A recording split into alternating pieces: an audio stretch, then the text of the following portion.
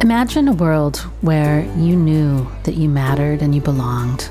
The people cared about you because we were so darn good at listening to one another, no matter how different we are. That is what Sidewalk Talk is doing by putting listeners on sidewalks all over the world so that we can practice the art of connecting. Join me, founder and director Tracy Rubel, as I interview experts on the fine art of human connection and interview some of our volunteers who've been listening on the sidewalk and even some of the folks that we've listened to.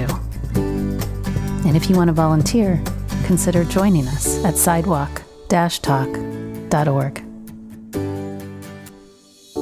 I'm going to try really hard not to start this introduction with "I'm really excited too," but this is a sweet conversation. Nina Horn is the founder and CEO of Samara Family Services, which is an organization that's focused on building healthy teens and happy families through skill building and mentoring. And she's a public policy expert. She'll talk about some of the multinational things that she negotiated when she worked for the State Department. So she's really a large-scale systems builder. She's an emotional health advocate. And her goal really in life is now to ensure that every teen and young adult has the skills they need to manage difficult times, because she is a mom and it changed her and she's been there and back. And then at home, Nina teaches meditation in nature and is a Reiki healer for underserved cancer patients in Oakland, California. But what's even sweeter about this conversation is that in many ways, Nina was somebody I looked up to. I met her at my very first job over 25 years ago.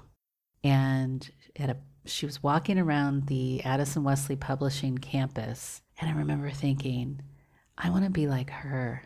And so there's something very beautiful about coming full circle and telling someone that you admired like that 25 years later. And so you'll get to hear us say that. And my guess is that you might cry on this one, so get out the tissues.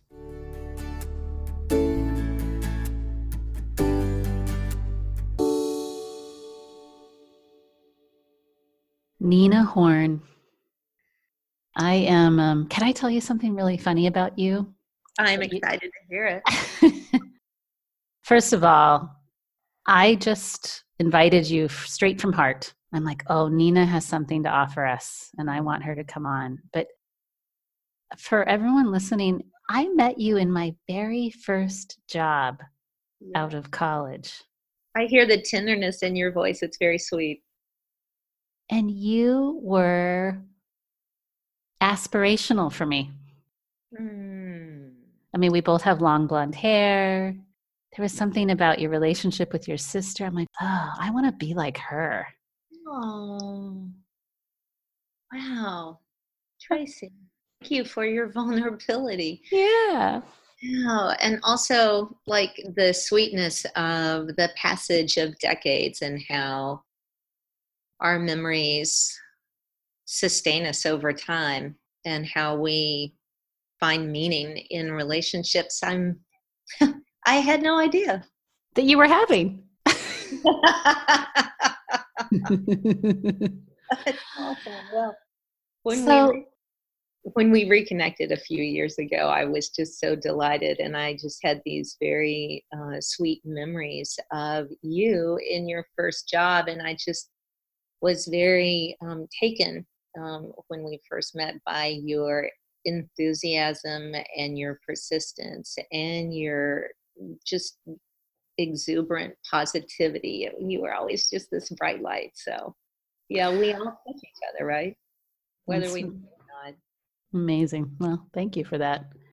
So you, in my mind, are a natural connector, but bring us into kind of help us land a little bit with you about who you are, all the things that shape you and what you do in the world and that shape how you're a connector.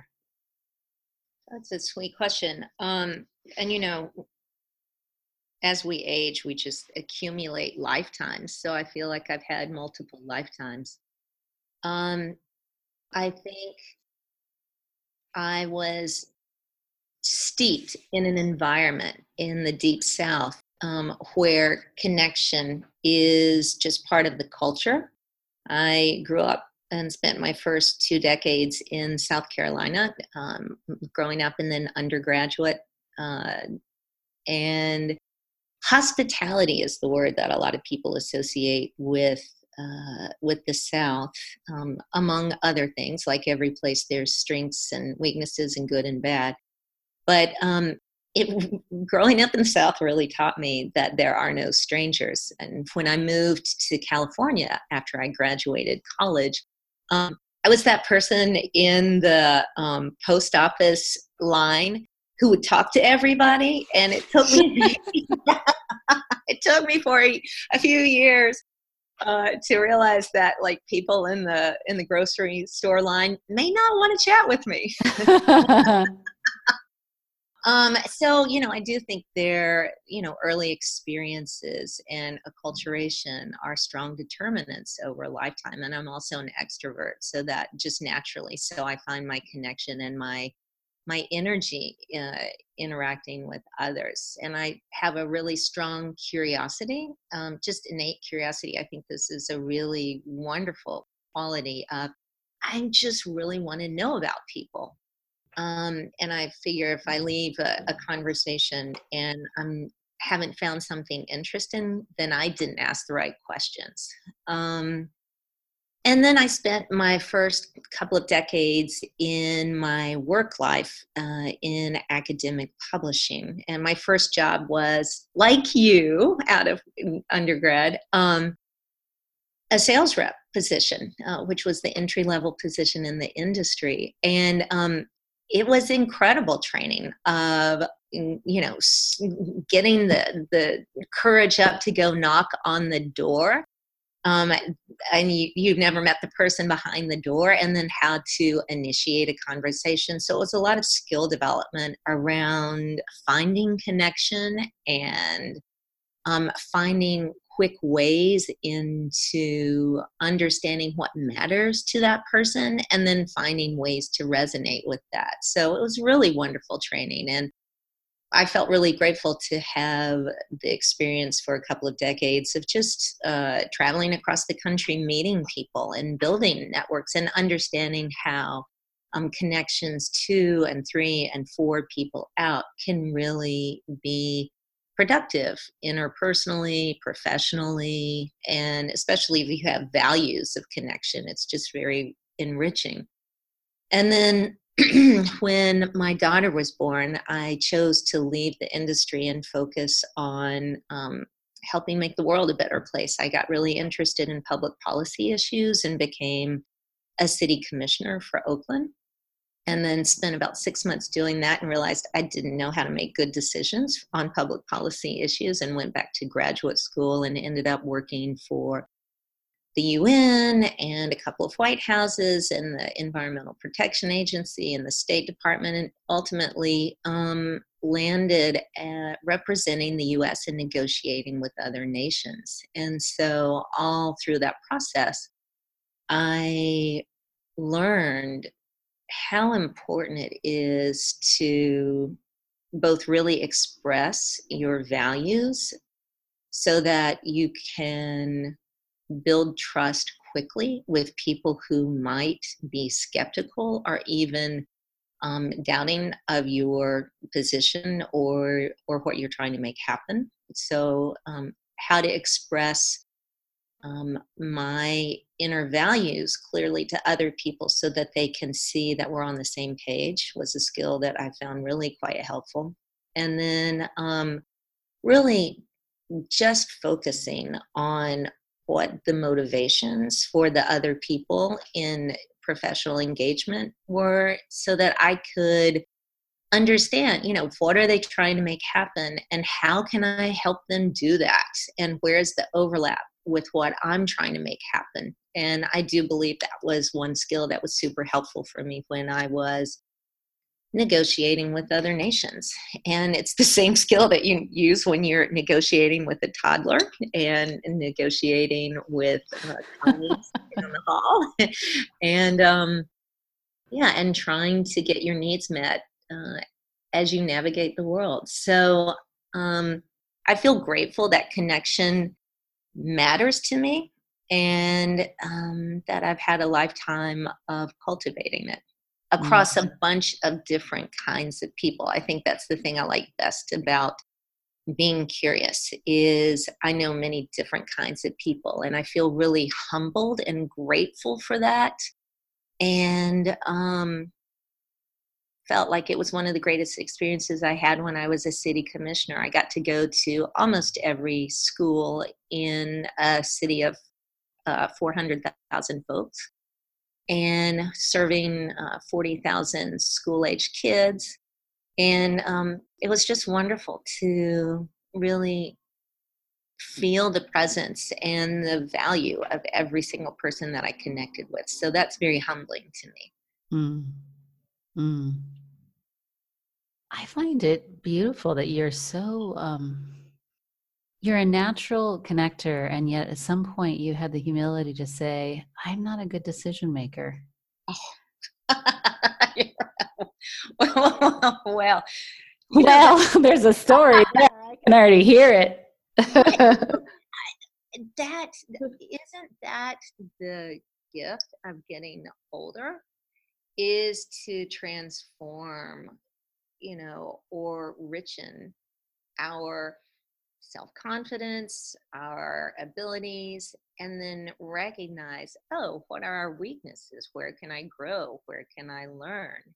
And to and there's always a push pull with this, right? You want to be able to continue learning and growing. I want to continue learning and growing in ways that deepen my experience, a life of meaning and engagement with others, um and yeah, hold it with compassion, right? It's not self-criticism, it's not the inner critic, it's the how do I continue to learn and grow. And so it's this is kind of a basic management technique, is learning what your strengths and weaknesses are, and either learn or hire for your weaknesses.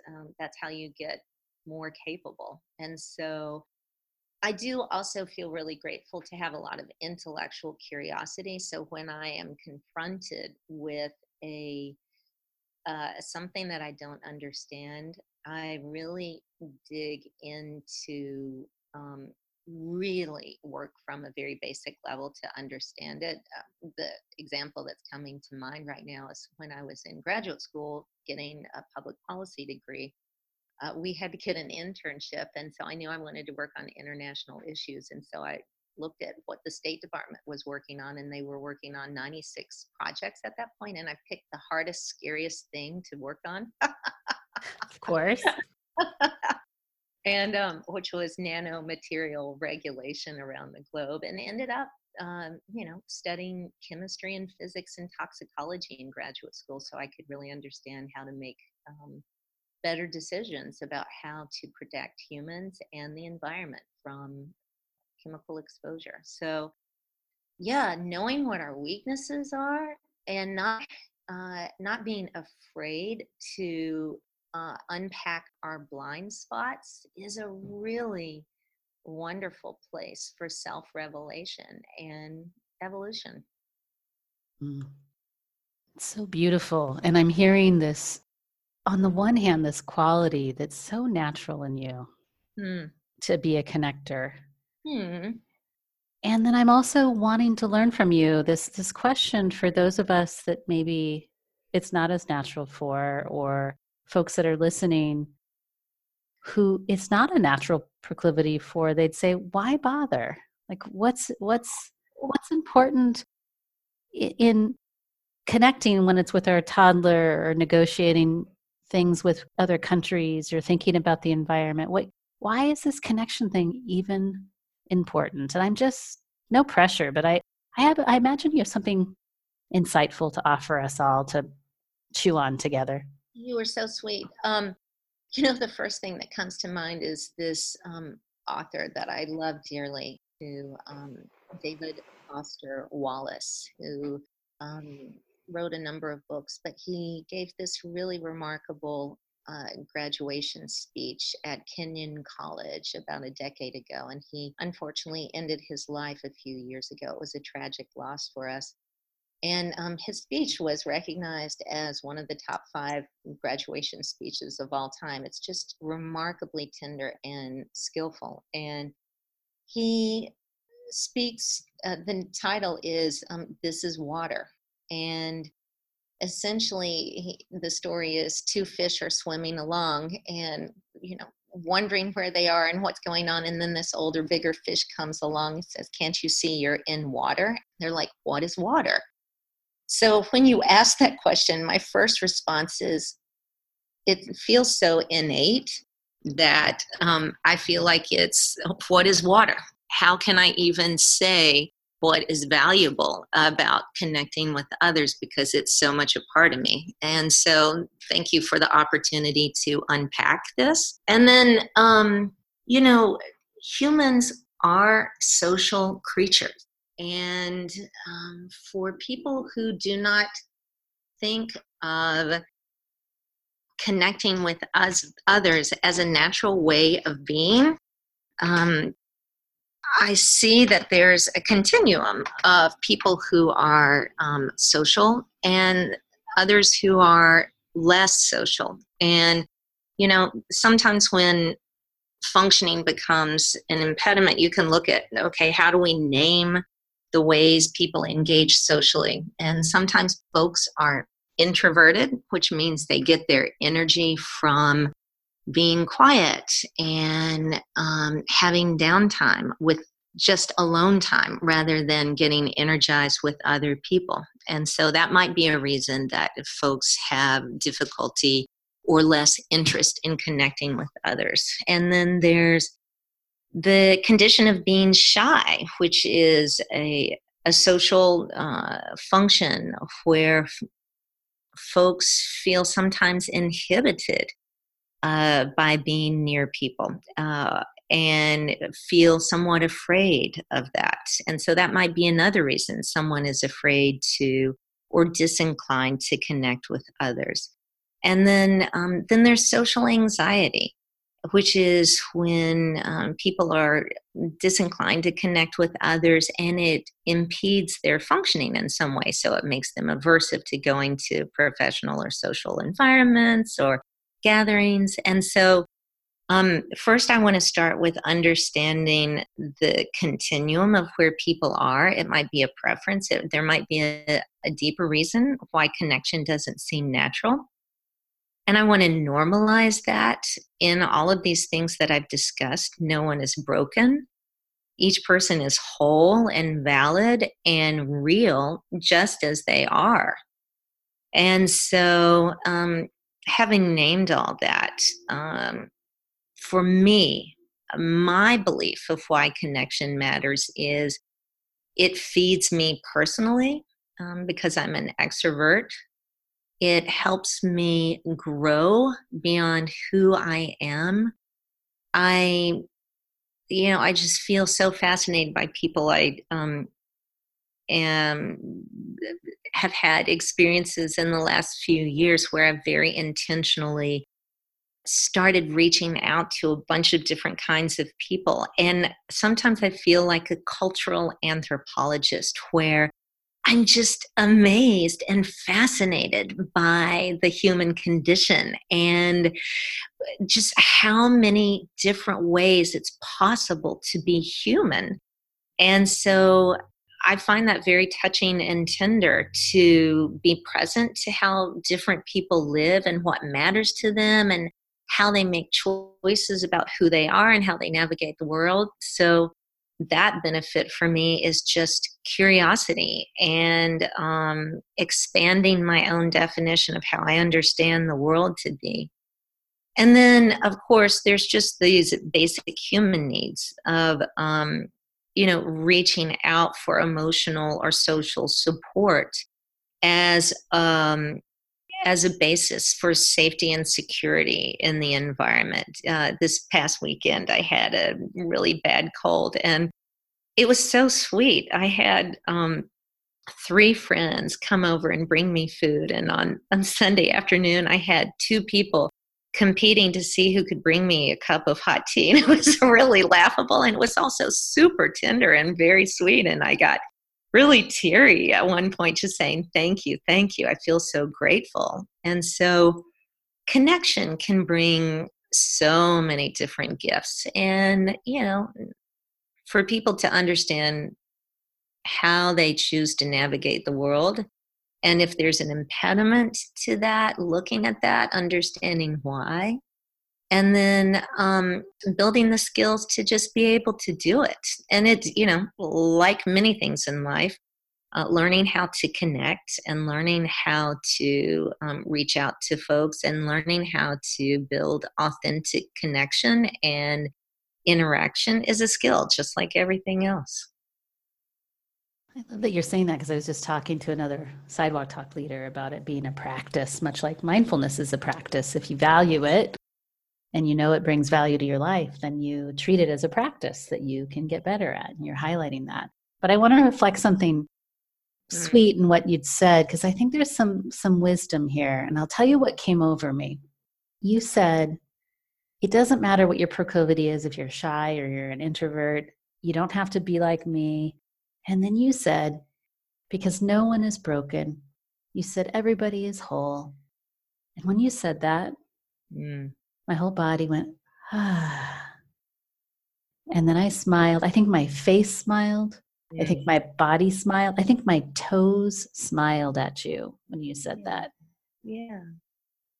And what I think you're offering all of us that are listening right now is a skill when you say that. That Nina Horn walks around this planet saying, you are whole, and I am listening to you as the whole perfect being that you are. And that's what I see.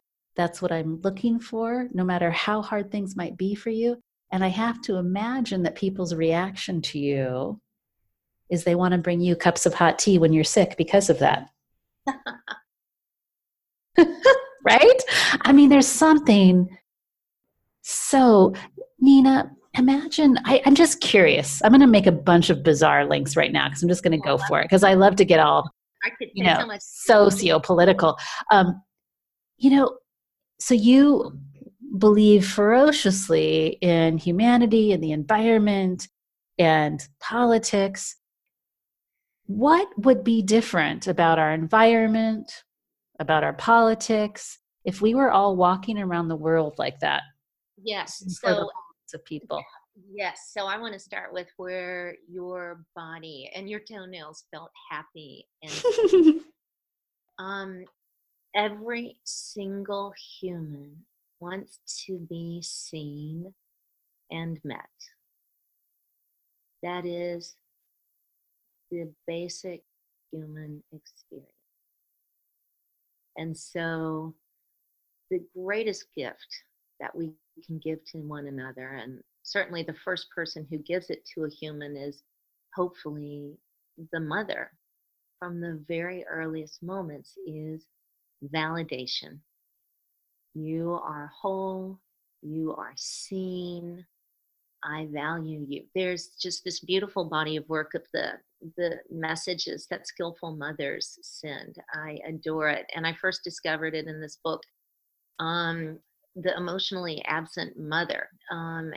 But it's really based on an extension of Jung's work on messages that good mothers and good fathers send. And so Jasmine Corey is the author and the therapist outside of Boulder, and she delineates 10 messages that good mothers send. And they're basically, I categorize them into 3 main groups, which is 1, unconditional love, 2, mirroring and seeing the child as they are and celebrating that child, and the celebration and delight in those gifts. And so there's a reason we all feel calm when we hear a phrase like, you are okay, you are whole. It's because we feel seen and validated. And so that is a foundational tool for both self-acceptance and accepting other people. And when we feel this deeply in our bodies, we can invite others into a place of really deep safety and connection. And so I've been speaking from my heart and from my spirit. And then in these last few minutes, and I can move to, the intellectual. Um, I basically, the first organization, national organization that I created in the early 2000s was built around this. And so I can move into my head, but I really want to stay right now in my heart and my body of what it feels like to be validated. I was giving a talk at the California State PTA convention earlier this summer, and I um, walked the moms through an exercise of imagining how to move constructively past conflict with their teens or their younger children. And so I had them pair up and then close their eyes and then just reflect on, think of a situation in the last 2 days where you were in, trying to get your child to do something and you wanted something to happen. And now I want you to pretend the person you're talking to is your child. And I had them say the first sentence of the fight. And then I Mm. said, now I want you to pause and I want you to feel what that feels like in your body. Mm. And you could just see the whole room, everybody starts getting restless and, there's a lot of noise because some people are laughing and some people are getting angry and they're all moms. I said, and now I want you to soothe your heart and your body by coaching yourself over the next minute. We're just going to have a quiet minute of, I'm okay. Everything's okay. I can talk through this. And you could feel their bodies get calm. Mm. And by the end of that minute, I said, now what would it be like if you started the conversation from this place? You could just hear the gasps in the room of like, oh yeah. So I do believe in embodiment. I do believe in the truth of the body, understanding what physical and emotional safety are as a precursor to being vulnerable and being able to connect with others in a deeply relational way and to move past fear into connection. And I'll add one extra thought here, what it means to be relational. Totally. Just one extra thought. You know, I spent so I was a psychology major in undergrad. I just always loved, That does understanding. not surprise me. Yeah, right, totally. My favorite class was animal behavior because I just thought it was so interesting, like the lessons we could learn from animals and how they applied to humans. But I always felt like it was really important for me to communicate to other people from very early on. And so I spent most of my life believing that communication, effective communication, was me working really hard to find exactly the right word to express what I was trying to say. It was totally shocking to me. Oh, I don't know, maybe about 8 years ago, maybe 10 years ago, to be introduced to the idea of relationality, which is how we create shared meaning together. And, Mm. I could talk till I'm blue in the face, trying to find the exact right word to communicate how I feel or what I'm thinking. And it doesn't matter at all.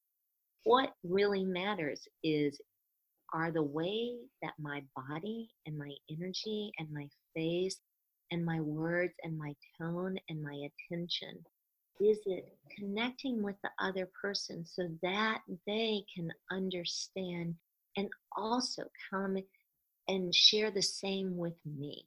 We are co-creating uh, language on a bunch of different levels. And only when we are creating that shared meaning are we actually communicating. So, what did you have to unlearn and what did you have to learn to be able to step into this kind of relationality? Well, first I had to unlearn um, anxiety. And my family legacy, like many, many family legacies, is anxiety. A really common thing in American culture, and certainly really increasing given societal disparities and income pressures, and the kids that we're growing now, teens, Generation Z, Gen Z, are just really, really bearing the brunt of family, many generations of family legacy of anxiety. And so my wake up call was a series of panic attacks when I was traveling in Bali internationally. And it took a couple of years for me to, I started with yoga and with meditation and was quite serious about it from the very get go. But it took me a while to find really effective somatically based therapies. EMDR was particularly profoundly helpful for me. And so I like to say, after my wake up call of I can't live like this anymore, it took me about a decade to unwind the negative before I could begin to spend the next decade cultivating the positive. And so, coming into awareness of the ways that my ways of being around being anxious, being controlling, all the behaviors that I had learned all through my life, the coping mechanisms that I used to try to feel calm in my body were not so successful. And how do I build new skills to learn new ways of being? So once I really eliminated a lot of, spent a long time doing the work to unwind a lot of that stuff, I was able to get to a ground in my body and in my ways of being where I could be really present to the current moment without being caught in either the future of thinking and planning or in the past of remembering and trying to fix, but really just present. And there are many layers to that. I continue to uncover it. It's just, Raising my, me too. right? I used to always use this analogy of like, the work is like an onion and you unpeel the layers and you just keep finding you're working with the same material. It's just at a different level. And I always used to joke that the layers get thinner. And then years ago, I was cutting an onion and I noticed the layers get thicker. I'm like, oh, Yeah. great. That's right. It gets more intense. Yeah. So, yeah, it's remarkable. I was assisting with a weekend long dance workshop. Dance has been a profoundly helpful tool, conscious dance, for the last decade, a very dedicated practice of mine for becoming more deeply embodied and really aware of my body and how sensations arise and how those sensations give meaning to feeling and then emotion. Mm. And so that practice really allowed me to become much more present and grounded in my body and non-reactive. But I was assisting with a weekend dance workshop a few weeks ago, and just really aware of how people check out. And the technical term, the clinical term is dissociate. Mm-hmm. When we become more present to what's happening in our minds than what's happening in the current moment. And it happens all day long for us. Oh, I had one of those days today, girl. Yeah. Yeah. Right. Yeah. And at a certain point, I mean, there are times when I will take, I'll be in the office and it's, super intense and, 3 hours will go by and it's flow state in some ways, but it's also like completely not present. So I'll go out and, we have this practice in the office where we'll go and we'll walk down to the mailbox and we'll rub leaves and we'll, rub tree trunks, like whatever you can do physically. Mm-hmm. come back very deeply into Mm-hmm. the current moment. Mm-hmm. So I think, um, that process was really how I was able to come into a place of safety in my own body. Mm-hmm. And people really can feel that. I My think, toes just did. yeah, right. Mm-hmm. Yeah. Yeah, it's a place of deep connection. One of the things that I do that's really important to me is I volunteer as an energy healer for cancer patients, deeply I didn't underserved. know that.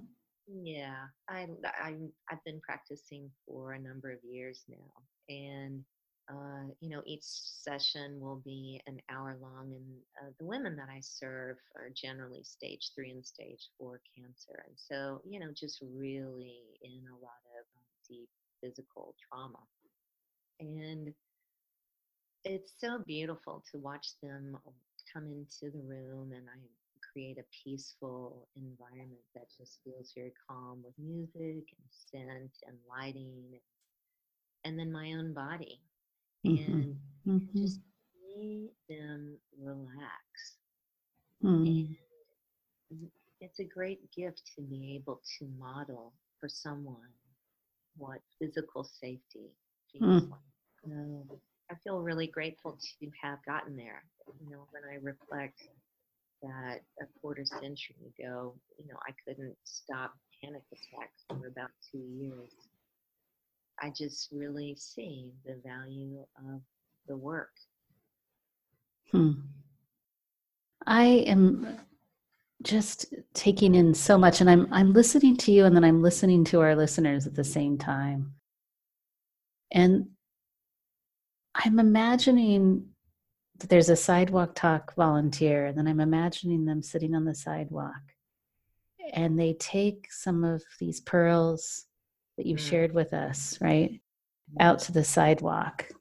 Number one, this piece around embodiment, which is a big part of our training. It's part of our core curriculum.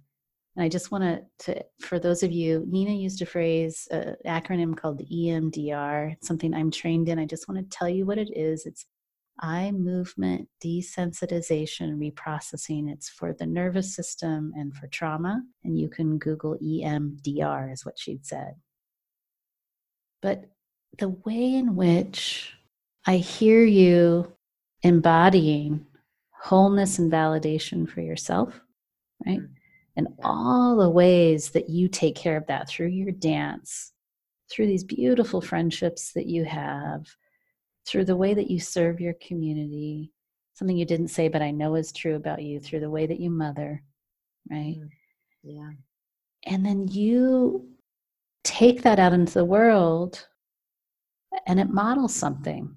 It, Mm, I mean, I imagine that part of what I experienced with you the first time I met you, I mean, you were already in the beginning stages of all of that. Although I will say that when I met you 2 years ago, again, my experience of you that was different was an immensely larger quantity of joy from you. yes. I'm like, well, I always liked Nina, but now she's like she's got like little laser light beams coming out of her head. My client name is Radiance, and I really try to embody that. Yeah, it's funny what happens when you there's when you take out all of the fear and the anxiety, right? Like, there's this beautiful analogy in the Buddhist tradition. You will notice the lotus flower in representational art, and the Buddha pointed to the teaching of the lotus flower of no mud, no lotus. So lotus flowers grow in mud, and so the analogy is from difficulty arises the flourishing of a human heart and spirit. And so, yeah, I had a lot of mud early on, but I worked really hard to understand it. And of course, the work continues. But I have the benefit of a lot of very intensive work that was given to me and shared with me from extremely skillful practitioners. And yeah, mothering was part of that. I feel very grateful to have ushered my own daughter through um, depression and anxiety, and she's flourishing now. But it was a really scary path for a number of years during her teen years. And so I feel grateful to have emerged from the other side into joyful, radiant light. Mm. I feel teary saying that. Mm. I feel like I had been a kind person before, but when people move through profound difficulty, compassion emerges in profound ways. Mm-hmm. So I just feel like I'm not afraid to be present to very deep crisis in others anymore because I Mm. know what the blackness looks like, and I know it's possible to find the light. Mm-hmm. Mm-hmm. Beautiful. Well, I'm aware that we've kind of come to our time here, but I want to reflect something that you just said, which is that in addition to your own practice, that you had wise teachers, Mm, and now you pay that forward, yeah. and that there is something so profound that happens when we do our own growth work and we're held by others doing that work, that we impact the world. Yes, my final thought will be something that my dad, who was both my parents are really remarkable people, and my dad was a basketball coach and an athletic director, and when he died, more than 1,000 people came to his funeral, so he was Oh. a lot of people, and he would tell his players, college basketball athletes, when things got hard, we called it the finest horn plan. Get a good night's sleep, wake up and get clean, have a hard day's work, get some exercise. And the last thing was do something for someone else. Hmm.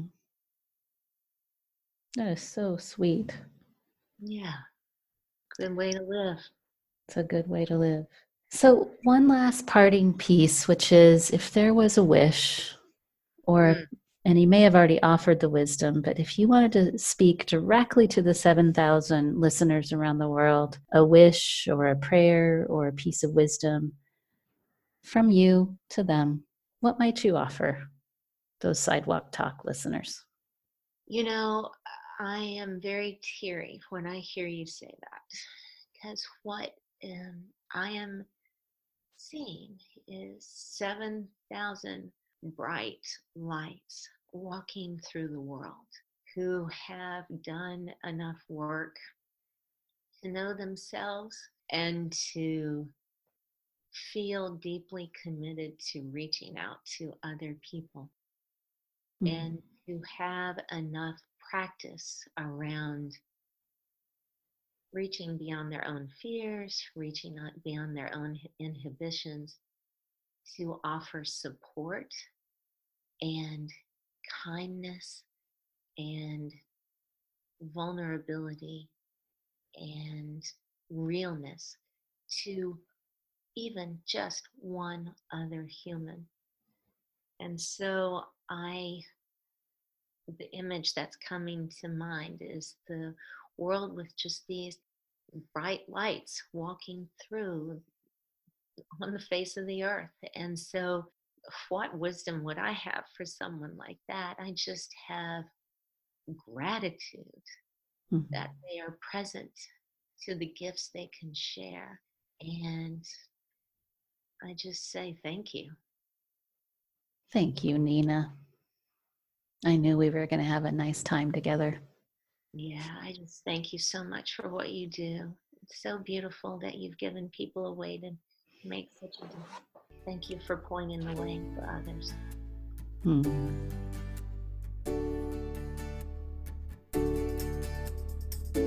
Thank you for being here and listening to this episode of the Sidewalk Talk podcast. If you like what you heard, tell your friends, tell your family, like and comment on the podcast publisher that you're listening from, and subscribe. This will help us get the word out about changing our culture to one of